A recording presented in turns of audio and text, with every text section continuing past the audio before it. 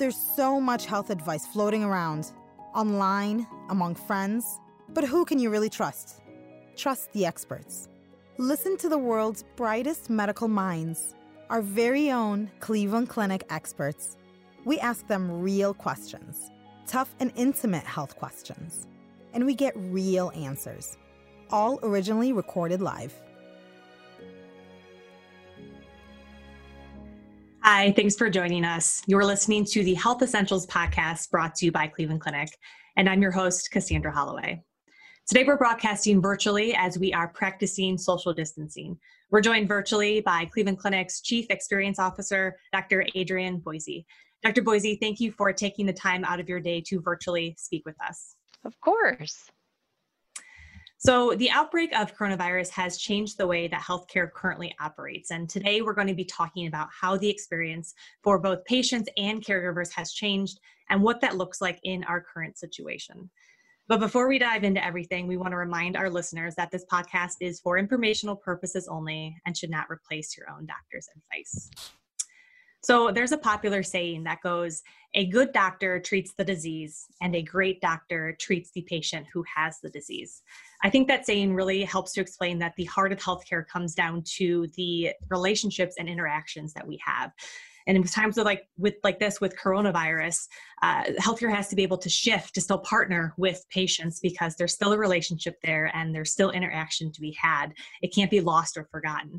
Dr. Boissy, I know your role is focused on the patient experience and the importance of having these relationships and these interactions. So I first and foremost want to start off by asking you how you're doing, how you're managing everything.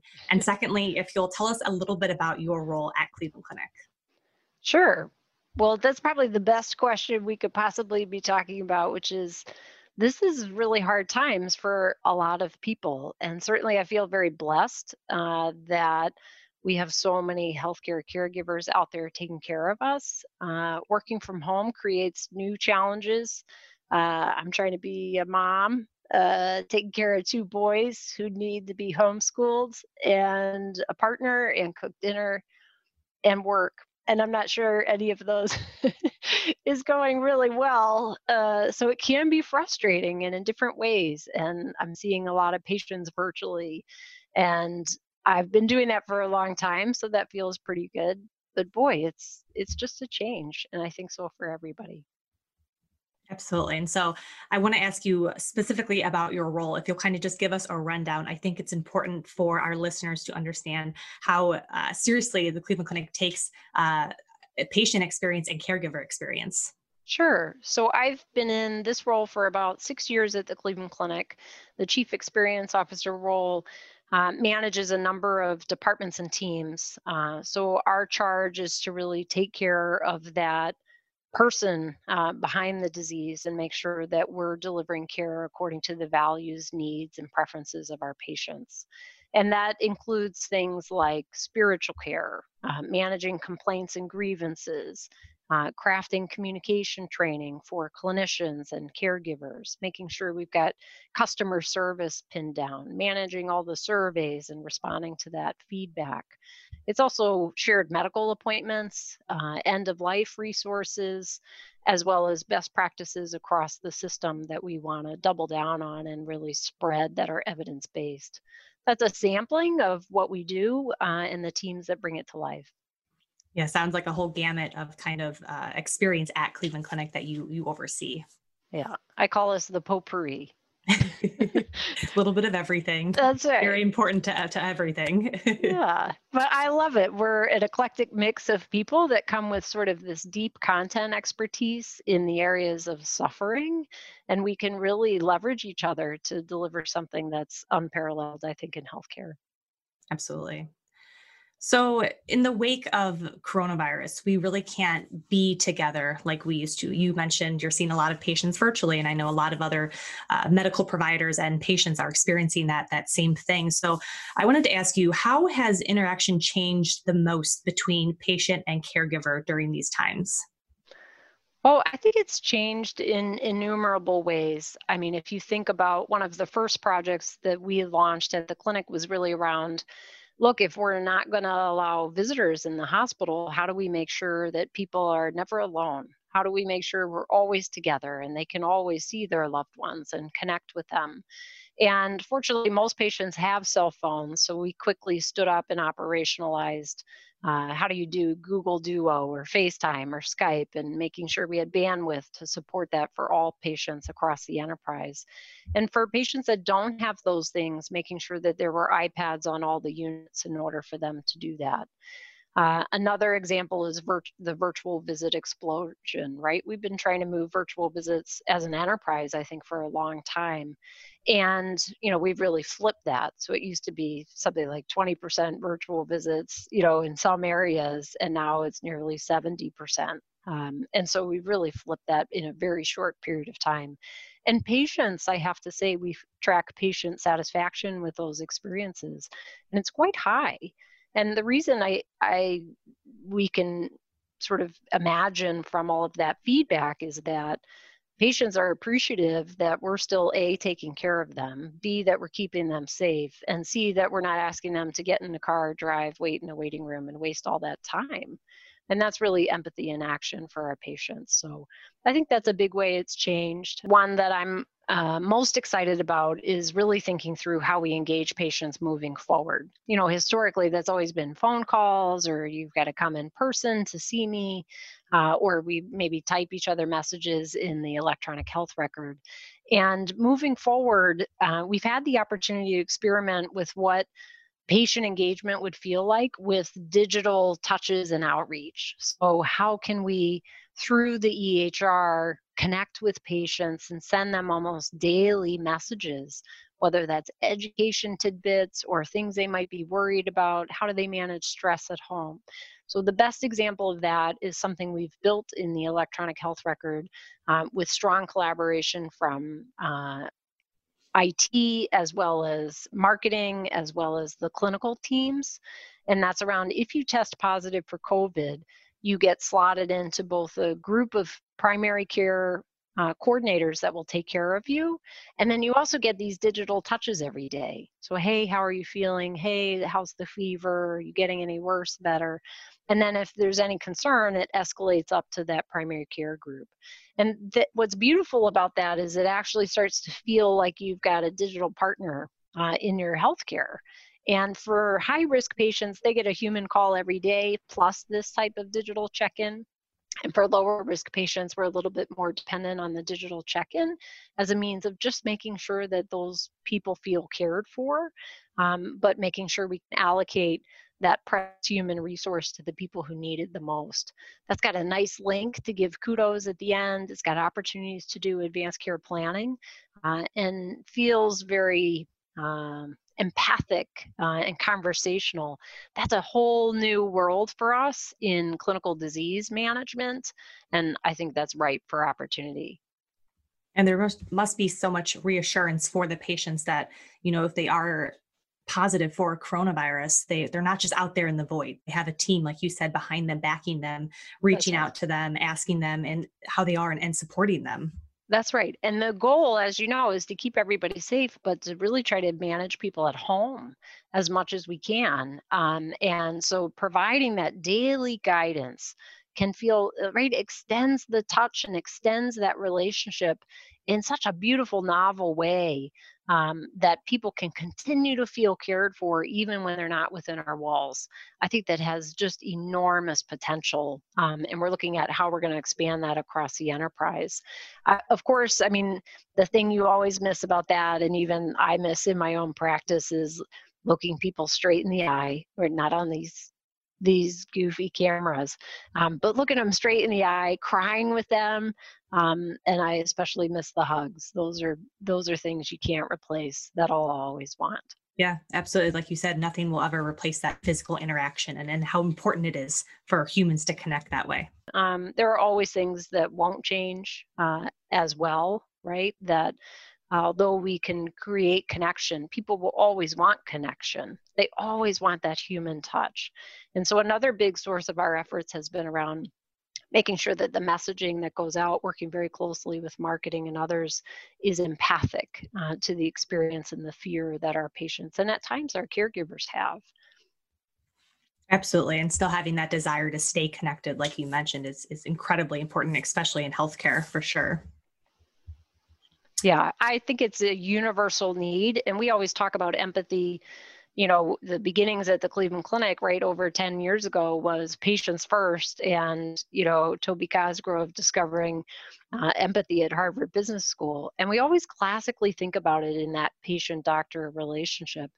I think we've pushed that over the years and been successful in advancing the argument that empathy isn't this weird thing that you use just between patient and doctor, right? It's caregiver to caregiver, it's caregiver to boss. It's all these conversations and interactions and opportunities to amplify empathy in everything we do, in every relationship we're in. That builds our culture. And I think the more we can elevate that, the stronger our culture will be.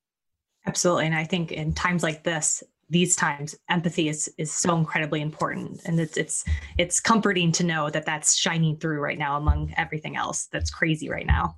Yeah, well, we have to. Another great example is something we started recently where we began bubbling up. We have these tiered daily huddles that the organization uses to talk about operational issues, experience quality, safety issues, caregiver safety across the enterprise. Those have been in place for the better part of a year. And we began using that system to bubble up stories of amazingness of our heroes, of our caregivers doing what they do every day, but under these circumstances feel extraordinary and heroic at times. And so we've used those to begin bubbling up those stories of heroes. And so instead of calling them tiered daily huddles, we now call them hero huddles. So an opportunity to make sure we're an organization that's listening and capturing and spreading that gratitude and celebration of people who are living out our values day to day, whether that be communities donating food, showing up to deliver flowers, at our hospitals on Easter, or our caregivers simply holding the iPad in one hand so someone can connect with their daughter at the end of life and hold the hand of the patient in their other. These are extraordinary, beautiful moments that we can bubble up and really need recognition at the highest levels of the organization. So those stories bubble up. And then what we do is we have one of the executives reach out and give them a call and say, hey, I want to thank you for what you did yesterday. I heard about this story, and this is about who we are, and thank you for living it and bringing it to life. Very powerful way of just keeping the culture and the empathy and humanity alive. Absolutely. I was just going to say that. Yeah, it's so powerful hearing those stories and how important it is to leadership at Cleveland Clinic that we acknowledge this and we acknowledge people being heroes in everyday life right now, for sure. That's right. And Cassandra, the best part is you don't just hear the people on the other end of the phone, be like, oh my God, I can't believe you called me. But you also hear the executives reflect back to me like, wow, I can't even begin to tell you how rewarding that was. I was in tears when I got off the phone. And so it's got this reciprocal influence, right, to these interactions that we can, again, just creatively craft in nearly every corner of the organization. Amazing, amazing stories for sure.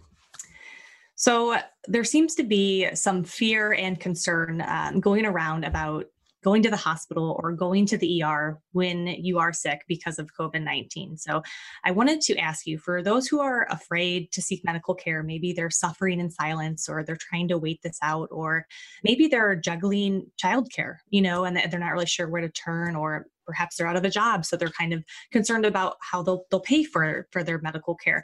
I wanted to get your advice to give to these people about the importance of still seeking care and what can we learn from this situation? Yeah. What an important issue. I mean, I hear that all the time from my own friends and family, so I know it's top of mind.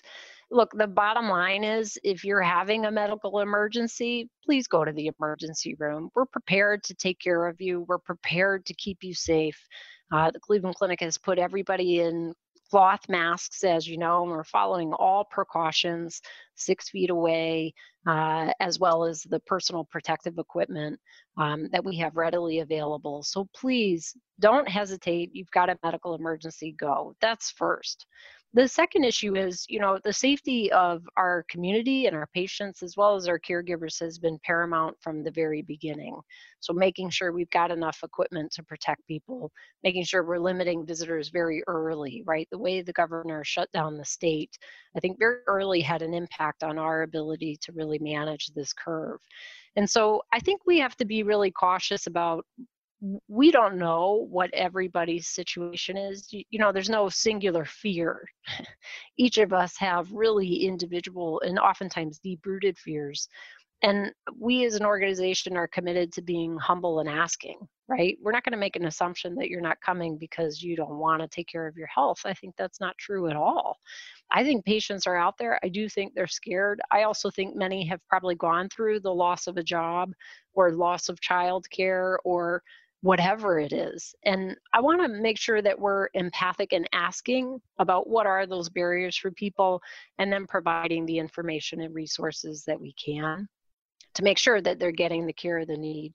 We know people are delaying or putting off treatment, and I don't think it's because disease is absent, but we're really worried about people who should now, especially as we begin to reactivate, seeking care and who don't. The strong message is we're going to reactivate in a very, very thoughtful way with your safety as a top priority, but please, particularly we'll be making reaches out to those patients, and please don't delay care at this point, especially if you need it, and in an emergency, ER every time.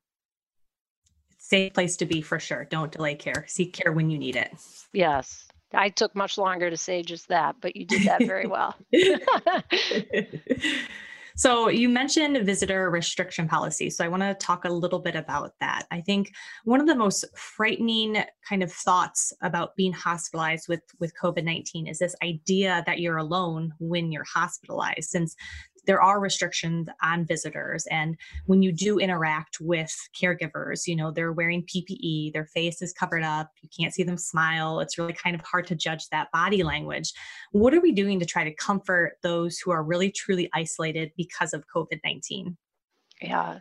So we do believe that together is always better and stronger, and have tried to be creative about visitation. So we did limit visitors very early. The news to share is we're actively iterating on that and looking at how to expand our visitation in accordance with what the state is saying around reactivation, and beginning to open up some procedures. A couple things to know. So in outpatient areas, for example, you can still bring visitor. That's been a part of the visitor policy from the beginning. So that no visitor piece really applies to the inpatient setting, and there are exceptions to that. We've been very sensitive around end of life, so compassionate visits like that for pediatrics, as well as for labor and delivery. So there are allowances for that, even in today's state, but we are actively looking at that. Regardless, I want to drive home the idea that we're a pretty creative bunch. So in addition to the iPad visitation or the Google Duo or the whatever ways to actually put people in front of you, there are a couple stories I want to share about how we have enabled this. One is glass is a really interesting separator. A bunch of nurses have taken multiple patients down to the lobbies where they can have a birthday party with their child who's on the other side of the glass when we can't create visitation in person. And they have birthday cake and can open the gifts together and get on the phone and sing happy birthday. So these beautiful ways of still connecting, and making sure that we create that wherever possible. Another example, right? You're seeing people right on the glass, right? To create that connection. It's also important for people to know that services like spiritual care, to care for your emotional well-being or any emotional trauma or suffering that people are having, is available 24/7. And whether we use that old-fangled technology called the telephone, or we're doing it on an iPad, I can't tell you how many stories I've gotten from chaplains saying, At first I had a lot of skepticism about this virtual stuff. But now, after this conversation of talking to a couple who's, one of them is going to lose the other after 30, 40, 50 years of marriage, they're so moved by it. And those services are available both in person and virtually. So anytime, 24/7 available. We're also available boots on the ground in terms of any complaints or concerns that patients have.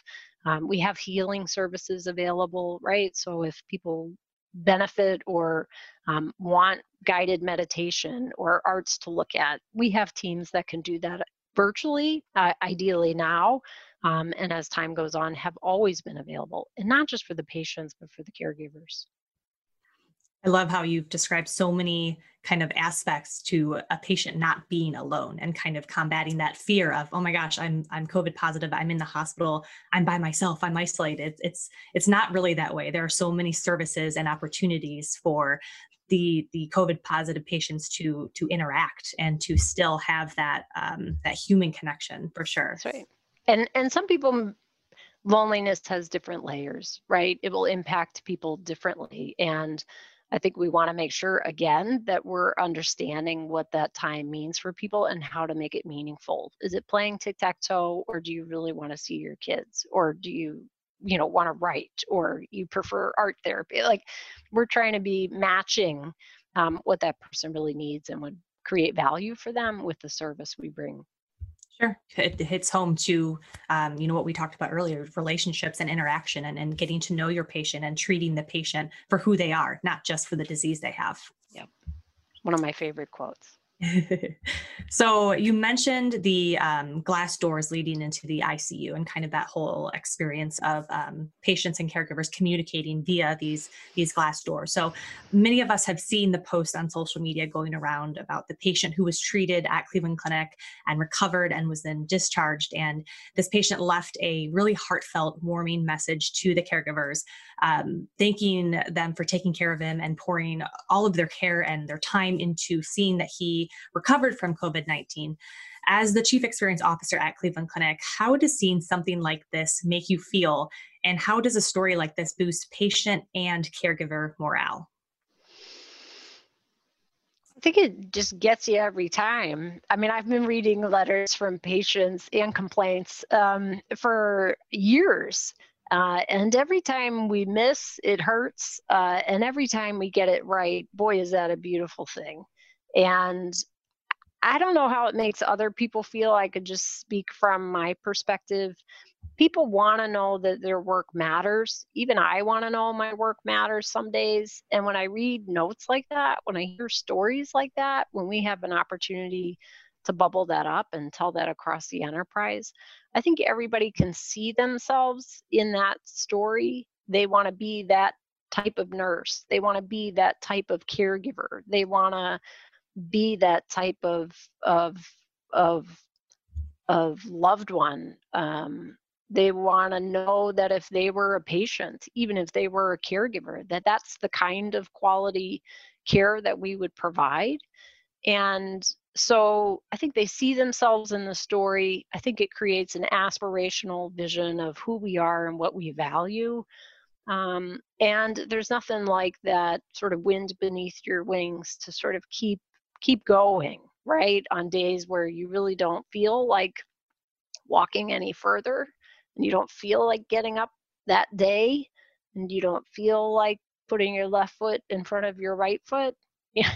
These are the types of powerful stories that can just get you to get up and put your shoes on and come in the next day. They fill our buckets. Absolutely. It's so inspiring and really just tells a beautiful story about how it's a human experience, for everyone involved.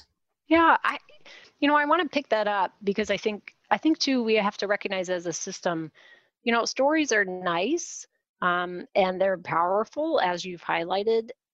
And I just want to reinforce what has to happen in order for a patient to feel like that is finely tuned operations and processes and people that are all focused on the values we believe in, right? If any one person was just like, oh, the only thing that mattered was your clinical care, we might not get a note like that.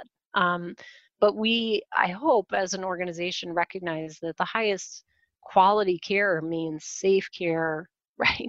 High quality care, finely tuned operations and processes, innovative care, and care that sees the person as a person first, and then the disease. Absolutely. So I want to talk a little bit about the caregiver side of things. We've talked here and there about it. I know you mentioned the hero huddles, which is a fantastic activation that the clinic is doing. What else is Cleveland Clinic doing to support these frontline essential workers during COVID-19? Well, we're really lucky that the organization stood up an Office of Caregiver Experience right when Tom became CEO. And I think that was one of the most important things we've done, because I've always advocated that it's been the human experience, right? You don't do these weird things for patients and then these weird separate things for our caregivers. They're one. And although they have different needs at times. But the idea is we should show up for our caregivers in exactly the same way. So even if you go on the internet today, you'll see sort of this whole resource toolkit that I have to give tremendous credit to Linda McHugh and her team, Joy Jones. All of them in the Office of Caregiver Experience have really built out. So whether it's meal delivery every day at the hospitals, whether it's a 24/7 hotline when people are feeling overwhelmed and stressed out, whether it's talking about the really difficult issues and making sure that our caregivers can grieve. There's a 24/7 hotline for that. We have psych support available at all times.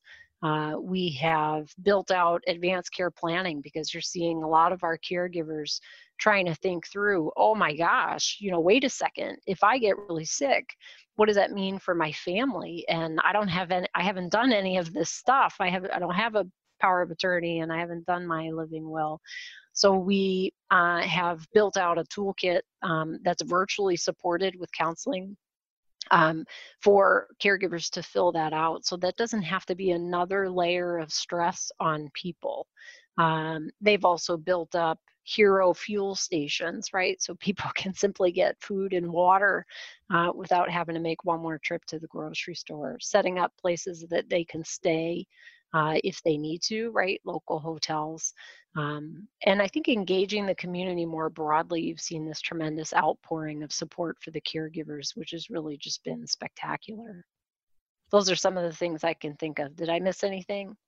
No, that so many different inspiring kind of support topics and resources that have been created that before and during this whole thing, for sure. Yeah, two other things that I would be remiss if I didn't mention is one, the enterprise pause. So the idea that a couple years ago, Sylvia Perez Prado, who heads up our end of life center and programming, had connected with others around the country who had created something called the pause. You're nodding your head like you're familiar with it. So, but the idea for those of you who aren't is that at the bedside, when we lose a patient, we actually huddle around with the family or caregivers, anybody involved, and take a pause, a moment of silence after a brief script is read to honor that patient and honor their family. That has also made its way into the daily huddles, so that at the executive level, there's also an enterprise pause for every patient we've lost across the organization. And again, this allows us to heal the caregiver as much as it allows us to heal the patient or the patient's family.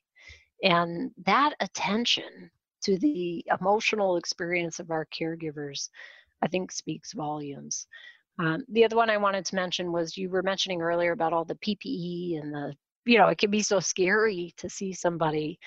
Susanna Rose from our team is heading up a research project around putting on the front of that PPE pictures of that person in a different time in their life, right? So they look more human to the person they're taking care of.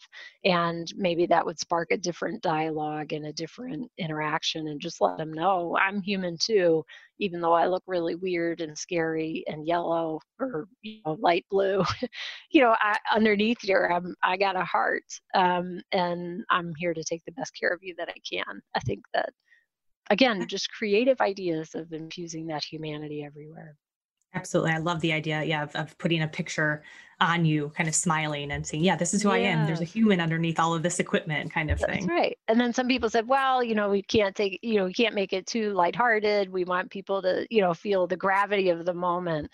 And I think that's true. And people need some levity, right? Some breakthrough in the constantness of what it is today. There were some great Harvard Business Review article about that we're all experiencing grief around some of this. And so those moments we can create some lift and levity are equally important. Absolutely. And thank you for bringing up the pause. Every time I hear stories about it, it always is just such impactful practice and emotional tribute to the patient's life. And I think it's definitely so important to mention that we do that.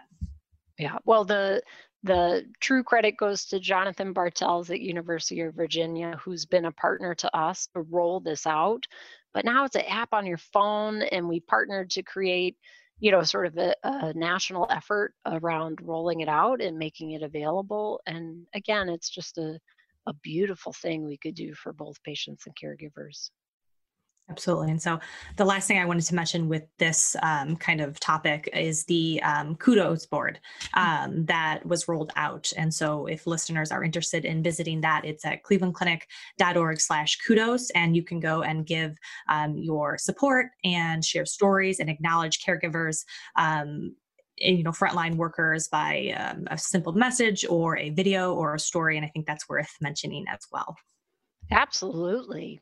We don't give enough kudos. One thing we changed in our patient satisfaction surveys was we stopped distributing any negative or modifying feedback and are delivering only positive comments to our caregivers.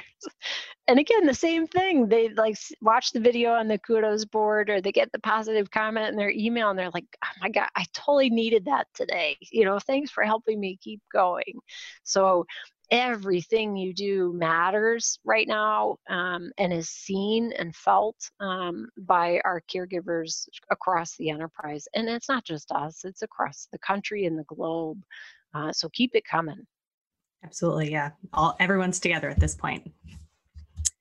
So the mission of Cleveland Clinic is to care for our patients, our caregivers, and our community. And there have been so many inspiring stories going around about how Cleveland Clinic is helping our communities and the people in our community who might not even be our patients right now. So I'm wondering if you could share a couple of these stories. I know you mentioned a couple of them with food delivery services and that sort of thing. But I'm wondering if you could share a couple more stories and how they make you feel. You're trying to kill me, aren't you? So some things that popped into mind about the community, and really some of the leadership of Adam Myers in 4C, our Community Health and Primary Care Institute, is to be credited. So the one I heard about recently was this, they had congregated all interfaith community chaplains and religious organizations to have a conversation about how we're continuing to come together and making sure we're supporting patients as well as them in the community. There's also active outreach now about how do we help local businesses and small businesses in Cleveland think about reactivating in ways that we can help where we can. That's a part of clinical transformation work moving forward. I also want to call out, you're reminding me of the story of the clinician out at Avon, who had bubbled up through the hero huddles about they were managing a local nursing facility that had a number of cases. They were preparing Avon Hospital for a large influx of patients, and then dramatically turned that around and began to manage that on their own within the facility rather than having to transfer all those patients.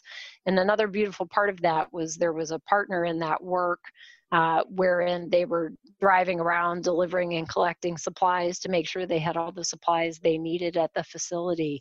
And just this beautiful synergy and teamwork between the nursing facilities and the Cleveland Clinic.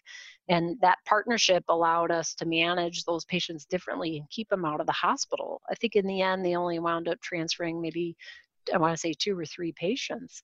But this is how we should be working, as much as we can. And it's beautiful to see it when it comes together. You keep asking about my feelings. So, I mean, and then there was, I'm so touched by people who keep standing up and rising up. And the feeling that probably best encapsulates it is really humility. It makes me feel that what I do is somewhat irrelevant, other than making sure we're rising those around us, right? We're lifting them up, and enabling their greatness to shine. That is how that has landed on me. And personally, like I said, it's been really hard. And for me, these stories make me feel like it's possible to keep going. It's possible for all of us to keep getting up and keep going, in service of our patients, and at times maybe just in service of each other. So I've tried leaving little notes on all the leaders' desks, to make sure that they know their work is appreciated and valued. All of us can make that choice every day, whether it's posting something to the kudos board or just within your sphere of influence, or even for someone you don't know. Just do that extra thing. I think is a lesson to be learned from all of this. Absolutely. And so I did want to mention one impactful story that I've seen a couple times. It's about the childcare collaborations and medical students coming forward, and administrative professionals coming forward, offering their time and their efforts to help figure out some of the juggles of childcare and with daycares being closed. And I think Yeah. that was just a really impactful story that jumps out to me that I remember hearing about. Yeah. So, right. I mean, med students, right? They're not in class, they're not in school. They could easily just go do something else. And instead, in fact, what they've done is jumped in and helped create COVID registries, for our researchers and for our clinical teams to take care of. Mhm. They've also, as you have said, donated into the pool of people who can help take care of caregivers' kids. It's unbelievable. The other one I heard the other day is we have thousands of volunteers, right? But we manage volunteers in our shop, and thousands of volunteers who donate hundreds of thousands of hours a year to the Cleveland Clinic just to give back. And they jumped at the gun. They wanted to know if they could start making masks, or could they show up, and help with the iPads. And in fact, became part of a pool that we would activate, should we get to a point where we actually needed people to help with the Hope Hospital, or just run tests. I mean, it's so humbling, to see this goodness all around you. And honestly, I started with feeling blessed, despite it all, and I'll certainly end in the same place. So I don't know if you heard, but there was a call that went out, to help support our caregivers, in other organizations, in particular in New York. And so for volunteers at the Cleveland Clinic to go and offer their services. And over 500 people responded to the call wanting to go volunteer. There was a group that went last week. And I have to say that, I can't imagine the personal sacrifice that people are making, to get on a plane, fly to a place you've never been before or practiced before, and just dive into the experience, recognizing that the people who are there might be exhausted and needing a break. And that selflessness of our caregivers just shakes me to the core in terms of speaking to who our nurses are, who our clinicians are, who our admins are, who our finance. All of us are caregivers, and the way they showed up for organizations and patients, around the country, and in particular, most recently New York, makes me incredibly proud to be a part of this place, and knowing that this place has a heart. I don't even know what else to say. They are really my heroes. Great. It's wonderful. So many inspiring stories. So the last thing, Dr. Boissy, I wanted to ask you about today is just kind of addressing our patients directly. So if you could give one overarching message to all of our patients at Cleveland Clinic, what would you tell them? Breathe. We got you no matter where you are mentally, physically.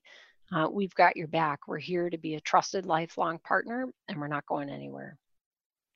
Beautiful. Love it.